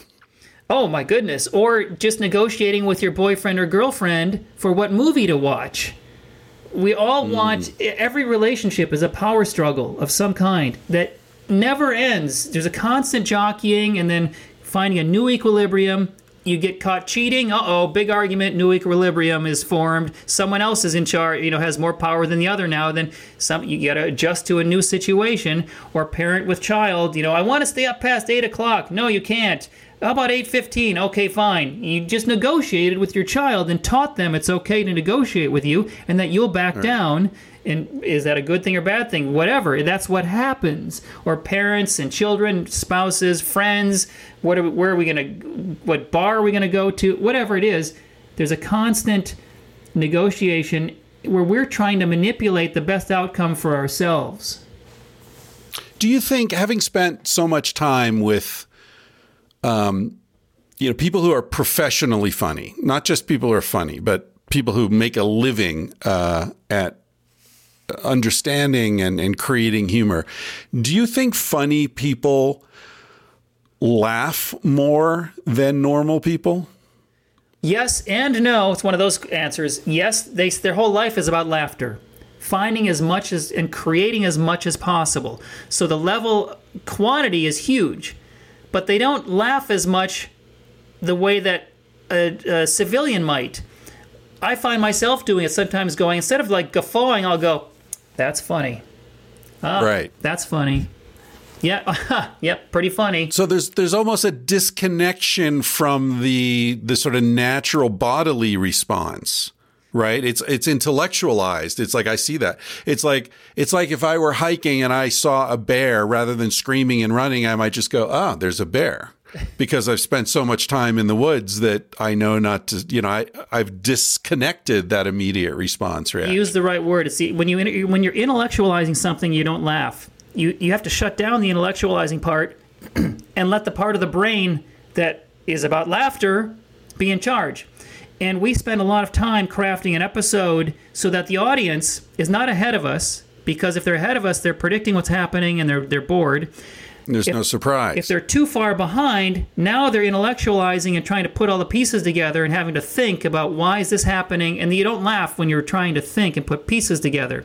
We want them just behind us, not having to think, but not predicting what's going to happen. And so there's where the mathematics comes in with pacing and trying to gauge how much of a setup, how much information to lay down, and how much is too much and where to leave it, so that you're getting the maximum laughter from people. I laugh the most when I'm watching a movie that I don't have to think about from an intellectual aspect, so I can just absorb it and be surprised. Then I'll guffaw like everybody else. But when I'm working, I'm thinking, and so I don't laugh, but I recognize where the humor is, and that's where I'm going, oh yeah, that's going to be funny. Yeah, that's interesting. Again, I think it's similar to music in the sense that, I've spoken to musicians who have said, when I'm performing or even often when I'm listening to music, I'm so attuned to the mechanics of what the musician is doing that I feel like I'm cut off from an emotional experience in a way. You know, I remember I had a conversation with a good friend of mine who's a musician one time, and I was like, "Do you feel you feel the nostalgia in this part of the song?" And he's like, "Well, yeah, that's because it's in an A minor key, you know, and that evokes nostalgia." And he sort of explained it to me in a way that was very illuminating, but it was also like, oh man, I like it better not knowing, you know, I like it better not knowing the ingredients that went into this dish, because I can just bathe in the sensation of the flavor without thinking like, oh, that's cardamom. I see. I don't know. There's a way in which it enriches experience and a way in which it also blocks experience in some sense. But the other angle to that question about whether, you know, professionally funny people laugh more is this sense that there's a lot of pain behind comedy. You know, there seems to be suffering. Did you find when you were doing interviews and research in your own personal experience, do you find that these people who are at the, you know, pinnacle of the world of humor often are coming from a place of trauma, or that there's some sort of trauma that motivates their need to find laughter, relief, or release? Very often, yes, very often. Many comedians come from a very difficult childhood. One of the showrunners I worked with, her name is Krista Vernoff, who is the showrunner of Grey's Anatomy and Station 19 and other things. She was on Shameless. I went to work on Grey's Anatomy because they were going back to their comedic roots, so they wanted to bring an editor who knew comedy. So I worked for a season, and she is very good at bringing the humor back in and doing what she calls the comedy couple, which she got from Commedia dell'arte, where you'd have the main couples are dealing with disaster and loss and sorrow. So then you have a secondary couple that's dealing with silliness and awkwardness to offset this really dramatic, heavy stuff. You'd see that going on a lot in Grey's Anatomy. And Krista is very funny and writes funny stuff, but she comes from a very difficult background of social, physical, and verbal abuse. Physical abuse when she was a child. She was raised by alcoholic drug addicts and went to college and studied acting, and then she took a writing class, and that's when the light went off and she realized that this is for me. And she said it took her many years before she could even give herself permission to be a writer, to sort of overcome her background. But that gives her catharsis, writing about these things and being able to express your thoughts and your feelings and what happened to you. Mostly, when you see a movie, it's probably some kind of fight. Every one of your favorite movies, somebody's fighting somebody else, or they're fighting the environment or society, or it's a conflict of some kind. And romantic comedy is teaching people how to deal with social conflict. And action movies are physical conflict. And these are ways that you're watching people deal with conflict in their lives, and we're experiencing an emotion in our lives that we probably feel a deficit of. I go back to movies because I want a burst of either laughter, tears, or anger, or ideally all three. When you get all three at once, that's you got a grand slam. And that's why the cliche of the critic's review is, I laughed, I cried. You want it all, but at least one. You want it all. You want at least one. But even in a comedy, you want some emotion. You want to care about whether the protagonist is going to be all right at the end. Even in a movie like Airplane, which is just nonstop nonsense, you still care whether they're going to be all right when they are they going to survive. It would be even funnier if the plane crashed at the end. They're all dead. There's a movie that just came out this year. I don't know if you've seen it yet, called Promising Young Woman. Have you seen it?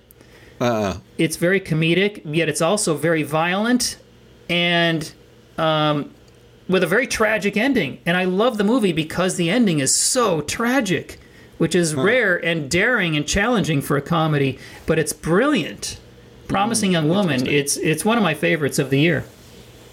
Have you ever worked with Jim Carrey? Yes, he's in my first movie called High Strung. He has an unbilled cameo. I used to work for his managers, a company called Rollins, Joffe, Mora, and Bresner. That was my first job in Hollywood as the messenger. So I used to give Jim rides to places and hang out, go watch him perform at the comedy clubs. And I was invited to his first wedding. And he is also from a background that was a very difficult background where they were essentially homeless for a long time. And humor for him was a way to escape and look in the mirror and make these strange faces. Yeah. That's why I mention him. He's I think maybe the most poignant embodiment of that sort of suffering on one hand and absolute comic genius on the other. And he's an interesting character to me. I on this podcast, I am not attracted to having famous people on as guests. I know it would, be a good move strategically and increase my audience and blah, blah, blah. But generally, in my experience, famous people are not really interesting to chat with because they've heard every question so many times and their answers are, so practiced and they're very careful and they've got to protect themselves and blah, blah, blah, all that stuff. The careful part. That's the thing. It's the careful part. I find that when I'm interviewing people for documentaries, when they're very protective about, I don't want to look bad, there's nothing there. But if they're open, you want someone who is open, who's going to bare their soul. That's the perfect interviewee. Sure. And I mean, I'm sure we both understand why they have to be protected because they've been screwed. And if you get some famous person to say something they shouldn't say, that will bring attention to your medium, your platform, whatever. And that's a coup. I don't do that.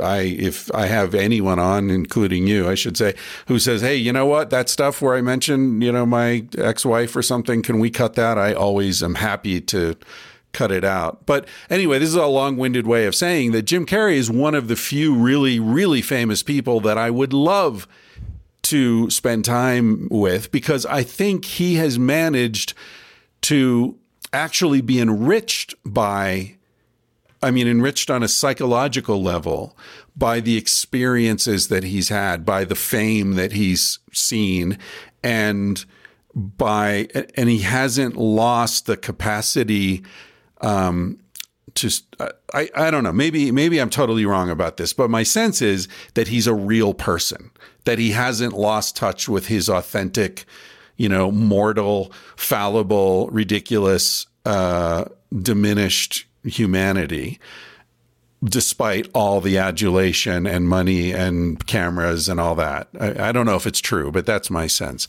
There may be half a dozen people, I think, who've managed to climb that mountain and not lose their shit. I think you're right. I think Jim grapples with existentialism and deep questions and isn't just a guy who comes and reads the lines. I mean, to be a great comedian is different than being a great actor. To be a great comedian, you've got to be intelligent and you've got to be able to look at the world and process it and give it back to people in a way that enlightens them and makes them laugh. And it's very difficult to do that successfully. Yeah. Are there other people who come to mind? I mean, you've been in LA a long time. You've hung out with a lot of very famous people. Are there other people who come to mind where you're like, yeah, here's an example of someone else who's been in the spotlight but hasn't been burned out by it? Well, they all stick around as long as possible, and it's hard to burn them out. Because once you've got a taste of it, you don't really want to willingly give it up. But you will be best served. But some people do. Sure, right? Sure. Some people walk away. Greta Garbo walked away. I mean, I'm sure we could come up with a list of the exceptions people who walked prove away. The rule, I think. Most people don't until they're forced to. But I think the reason Jim Carrey is a good choice is you're on the right track. When you pick comedians to be on your show versus actors often you meet them and they're there's not much going on there because their whole life is about becoming something that someone else creates for them, whereas a Right. comedian has to create on their own. So if you had Whitney Cummings on your podcast, or somebody who is funny and processes the world, like Jake Johansson, obviously, you'll never go wrong. That's why I try to put Jake in my movies, or anybody. I put comedians in my movies every chance I get, because they always bring something to the process. Yeah, because they are.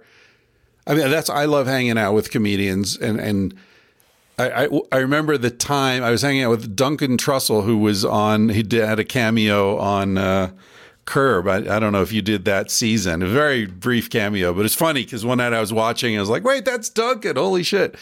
I was with him and Joe Rogan, and I realized that the reason I enjoyed hanging out with him so much was that absolutely no topic is off limits. There's zero, like, whatever, no matter how offensive and outlandish. And it's better, actually, because that's probably a place other people haven't been mining yet, you know? And then there's this way that they just squeeze and squeeze and squeeze, and they find humor. And then where they find the humor, then they go and squeeze more there. And it's this sort of voracious appetite for truth. Because as you said earlier, the truth is funny. So when you're seeking humor, you're also seeking truth. So there's something philosophically very profound about that kind of humor. That is the key. Truth. Hemingway said something similar. He said when he was blocked at writing, he would sit down and write the absolutely most true statement he could write, and then begin from there. And comedy is the same thing. It's like writing about the elephant in the room, the skeletons in the closet. Tell the truth about these things. I have to often give students, when they're trying to write something, I'll give them the assignment. Create a character based on somebody you know, whether it's your mother, your brother, or yourself. Usually better to pick someone else that you've observed, you've lived with. And then, what is their basic flaw? Like if you pick let's say it's your mother, and she is so controlling that she threatens to stop paying my dorm rent in college if I don't do what she wants. That's her flaw. Okay, now, what's the most embarrassing thing that's ever happened to her in her life? Write about that.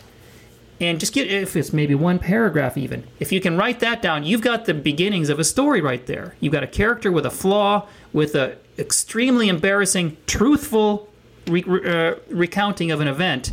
And then usually something will start flowing from that. Interesting. So are you looking for the most embarrassing event because that is an example of a moment where she did not have control? Lack of control, there's conflict, there's probably humor. Embarrassing situations usually end in some funny way. It's like when you tell an anecdote to your friends about this embarrassing thing that happened to you. Right. There's usually a punchline automatically waiting for you. You just apply it to the story. And it's a puncturing of ego as well, which is innately funny. So when you say your students, are they editing or writing? Well, the book is about both editing and writing, and that's what I do. And that's one of my things I'm trying to teach writers and editors is that they're the same thing. You can't be a great editor if you don't understand writing and story structure. And structure is conflict. Story is conflict. If there's no conflict in a scene, you don't have a scene yet. It's got to go. And so you've got to find the conflict.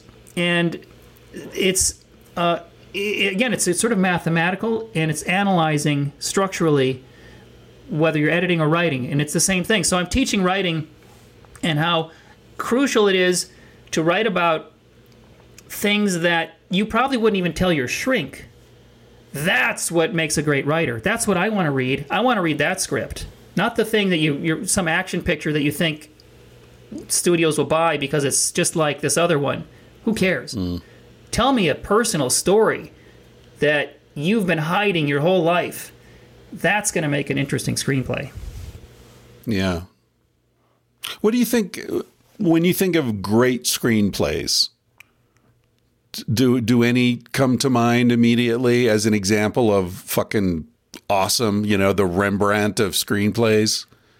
Well, they're great usually because they've been made into a great movie, and that's how you find out about it. And one of my favorite all-time screenplays is by Billy Wilder for a film called 1, 2, 3. And it was James Cagney's last movie for a long time. He basically retired for 20-some years after that because it was so difficult for him. The pace is so fast. It's a screwball comedy. And Billy Wilder's plan was to film it and deliver it as fast as humanly possible. And it's just stunningly how funny this is. It's about the man who's the head of Coca-Cola, who's in Berlin after the World War II, when there's an East Berlin and West Berlin. The wall hasn't been built yet, and there's a lot of tension going on. And his daughter falls in love with an East Berlin girl, and so now he's got to deal with this unwanted romance. And it's so funny. You can't stop laughing as it's dealing with real-world issues. Yeah. And that's the ideal type of screenplay. And those are the most memorable. When Alec Berg told me, the creator of Barry, when he's writing a script, what he's going for is 4 or 5 really strong laughs in a screenplay or a movie or a TV show. He says laughs are logarithmic. An A laugh isn't twice as funny as a B+ laugh. It's 10 times as funny. Oh, like an earthquake scale.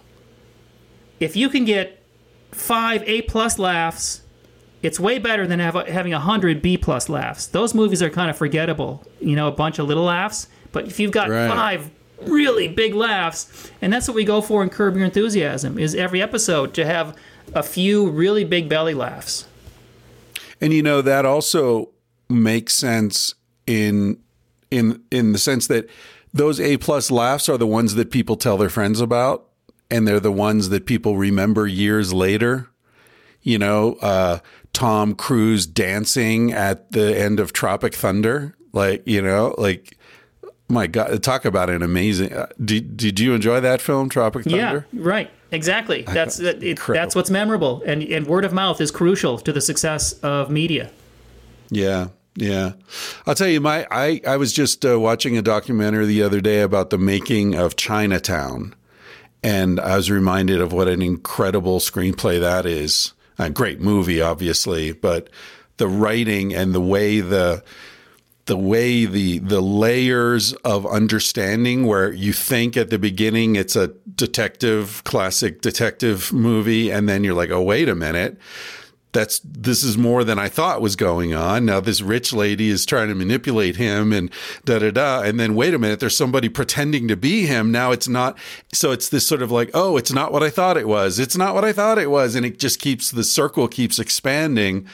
And the payoff is incredible. And do you know I have a friend who, hung out with Roman Polanski and Jack Nicholson and that whole crew when they were working on that movie. And she pointed out that Jack Nicholson didn't know who his mother was. Did you know that whole story about him? His sister. Yeah, his sister was actually his mother, but he grew up thinking that was his older sister. Yeah. I mean, and how that sort of overlaps with Chinatown is a pretty incredible. And I asked her, did Jack bring that to it, or was that, and she didn't know if he had added that, as a collaborator or something. Well, anyway, listen, Cut to the Monkey. I can't wait to read that. That sounds super exciting. So you make movies, you write books, you edit TV show, like super famous, popular TV shows. What the fuck don't you do, dude? Like, tell me you don't salsa dance. You're a shitty dancer, please. Yeah, I'm a terrible dancer. I don't travel enough. Good. And I'm getting better as a cook. Good. So what's happening? What's in the future for you? Are you, once the lockdown lifts, are you going to head back to Indonesia? Or like, that's your favorite place, right? More travel. Yep. My home away from home is Bali. I love to go to Bali, so very likely I'll be living there, writing the next book. I have an idea for another book on making documentaries, which is another area of expertise, obviously, and that'll keep me busy for another year, probably. Yeah. I'd love to have you back on sometime, and maybe we can just like pick one of your areas of expertise and just focus. I feel like this has been kind of scattershot and in a wonderful way, but there's so many questions I'd love to ask you just about making documentaries, and I feel like we didn't really get into that much. Like, let's talk about Errol Morris and Werner Herzog and the great documentarians of the world. And I'd also love to talk to you. Are you interested in like Luis Buñuel and the whole sort of surrealism? And man. Oh yeah, Buñuel movies were a big influence on the Monty Python group, who were my biggest influence. No kidding. When I was growing up. I didn't know that. Wow. Monty Python is surrealistic comedy. It's essentially it's a cousin to what Buñuel was doing in Dali and that group of artists. You're right. There's a sort of serious silliness bridging those two different. I never thought of that, but the first time I saw a Buñuel movie, I was in college, and I was good friends with my professor, and his friend had an apartment in Manhattan, and his friend was going to be out of town, so we went down and stayed in this guy's apartment in Manhattan. It was my first real experience of Manhattan. I was probably 19 years old or so. And we were in the Village, and my friend was looking at the paper. He's like, "What? Let's go to a movie tonight. We're in Manhattan. We can see anything. There are, 500 movies playing tonight." And he was looking through the listings, and I was like, "Yeah, this is great." And he said, "Oh my God, there's a Buñuel double feature playing up near Columbia. It was The Discreet Charm of the Bourgeoisie and Viridiana. And what do you think about that?" And I was like, "Great." I'd never heard of Buñuel. I didn't know anything about surrealism. I was 19, right? So we go up, and first we got to have a beer at a bar called the West End, I think it was called, which is like where Jack Kerouac hung out and Allen Ginsberg and the whole beat kind of thing started there, I think. And we're in this bar, and the movie's going to start in an hour or so. And my friend says, "It's too bad we don't have any weed, because it would be great to get high before we watch this movie." And I was like, "Yeah, well," I said, "I've got some acid in my wallet if you want to." And he was like, "Oh my God, really?" And I was like, "Yeah, well, I don't know." So we end up taking this LSD before we go to see The Discreet Charm of the Bourgeoisie, right? Now, this guy's a Marxist literary professor. I'm thinking that this movie is a documentary about pre-revolutionary France. The Discreet Charm of the Bourgeoisie. What do I know? We go in there. By the time we get to the cinema, I'm tripping my face off. And I remember sitting down, and someone came and sat in the seat next to me. And then I felt like a hand on a thigh. And I was like, okay, did I just put my hand on my thigh? Or did I put my hand on his thigh? Or did he put his hand on my thigh? Like, I was that high, right? And then the movie starts. And I don't know if you remember how that movie starts, but it's like a cocktail party, and the couple is waiting for everyone to come to the party, and they decide they want to have sex. So they crawl out their bedroom window and they go fuck in the woods. There were the ants are crawling all over everything. Their ants on everything. They're like, they've got sticks in their hair and grass stuck, and it's this fancy party, and everyone's ignoring the fact that they've obviously been fucking in the backyard. And then the maid comes around with the canapes or whatever, and he comes in with a tight shot, and it's like raw meat with blood dripping all over and I was just like, what the hell is happening here? I thought I was losing my mind. And it wasn't until halfway into the movie I realized, no, the movie is actually crazy. It's not me. Yeah. Anyway, anyone out there listening to this, if you're going to go see a Buñuel film, do not do it while tripping, or just be warned. Don't, know what you're getting into. That could have been like too much. That could have snapped me. I remember watching Monty Python when I was a kid, and it was on PBS, and kind of grainy and hard to see, but I had never seen anything so funny in my life. and there was one sketch called it was a parody of Sam Peckinpah, and it was starts with somebody coming going, tennis anyone? And somebody throws a tennis ball, it hits him in the eye, and blood starts spraying out of his eye. And somebody's playing the piano, and the cover closes on his hands, and his hands are severed, and his bloody stumps are spraying blood all over the place. And it was so beyond anything I'd ever seen in my life, and it opened my eyes to also what could be done with comedy that no one else was doing in American comedy. I'd never seen anything like it. And I found that with almost without exception, every one of the showrunners and comedic people I interviewed for the book were all influenced by Monty Python. It was a formative influence, and it was between Monty Python and the Marx Brothers. And so I wondered, what is it about those two things? And what it is that they both punch upward. They make fun of the king or the queen or the judge or the people, the very pretentious people in power over us. And the Marx Brothers were the same. They were always like, someone would do something to Harpo at the beginning, some stuffy person from the higher social class, and that gave them license for the rest of the film to torture the people of the upper class. And that's what we love to see. That's a very successful formula for comedy, is the skewering of the pretentious, controlling, ruling class. So comedy is inherently subversive and political. It can be, and some of the most successful formulas for comedy are. Which is why people in power generally disdain comedy Right. and have no sense of humor. You see Washington continually attacking the media or people in Hollywood. There's those evil people in Hollywood because they make fun of the people in power. And I mean, Veep, the entire show, Veep, was dedicated to that. Yeah. That's a great show, man. I love that show. That you should be very proud to have been associated with all these shows. I mean, my God, this is, it's great. Like if you're a chef, you're cooking for the, best parties around for sure. Trying to get a couple of comedy Michelin stars. Good job.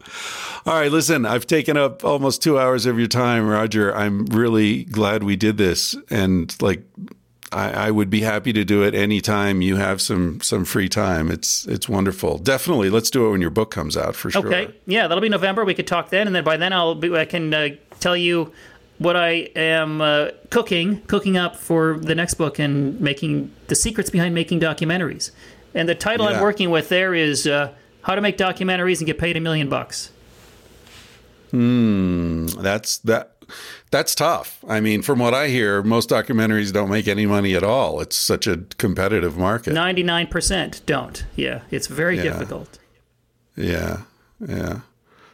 Yeah, I'm a huge fan of documentaries, so I'd really like to talk with you about that. I think Werner Herzog is another one of those famous people that I would love to hang out with. I don't necessarily think we'd enjoy each other's. I don't think he'd enjoy my company, but I'd enjoy his. Let's put it that way. I think we have very different visions of nature and this, basic struggle of existence and all that. Well, good. That'll make it for a more interesting conversation, right? There's nothing more boring than watching two people who agree with everything in writing comedy. If you have two people who agree and understand the same thing, there's no scene. They have to disagree about something. Right. Yeah. My Dinner with Andre, classic example. I mean, they're friends, but they disagree the whole time, and they have fundamentally different visions of reality. Yeah, interesting. All right, Roger, thank you. I'm going to stop recording now. Okay, good talking. Where can people, is there like a central, I don't remember, do you have a website where all your stuff is in one place? My name, RogerNygard.com. NYGARD. That'll give you links to all of my films, The Nature of Existence, The Truth About Marriage, Suckers, and of course, just search for any of those films on Amazon or Vimeo and you'll find them. Okay, cool. Highly recommended. All right, that's it, ladies and gentlemen. Hope you enjoyed that. Don't forget to check out trendswithbenefits.com for the Trends with Benefits podcast and the newsletter and episode 80 of Millennials Guide to Saving the World. That's all I'm going to say. The rest is for my mom and Carsey Blanton. Take it away, Mom. Okay, Mom, tell people what they can order from the garage. Okay, in our cottage garage, we have lots and lots of T-shirts. Sex at Dawn, Civilized to Death, Vanthropology, Tangentially Speaking, Paleo Modern, and Talking Out of My Ass. She didn't like saying that last one. Then we now have some new things added. We've got beer cozies, or koozies, or whatever they're called. Oh, Civilized to Death design. They're all civilized That's right. to death. We have stickers and car decals, right? Yes. Okay, there you have it. That's Julie, my mom. He said, baby, what's a big deal? Feel what you want to feel. Say what you want to say. You're gonna die one day. For example, I could kiss you just because I want to. What's the difference if you turn away? I'm gonna die one day. Why do you waste your time thinking about your reputation? Trying to meet an expectation, wondering what they're gonna say. When everyone you've ever known is headed for a headstone. I don't want to give the end away, but we're gonna die one day. Your body is an animal, doesn't ask for much. A little music and a soft touch. Why don't you let it out to play? Your heart is in a birdcage, singing in your chest. You wanna shut it up, but give it a rest. You're gonna die one day. Why do we waste our time thinking about a reputation? Running from a confrontation, wondering what we ought to say. When everyone we've ever known is headed for a headstone. I don't want to give the end away, but we're gonna die one day. We're gonna die one day. We're gonna die one day. So baby, what's a big deal? If you wanna be free, say what you wanna feel. Spend the night with me. I'm gonna take you up in my arms. And if we must go down, we'll go singing to the smoke alarms. We'll dance into the ground.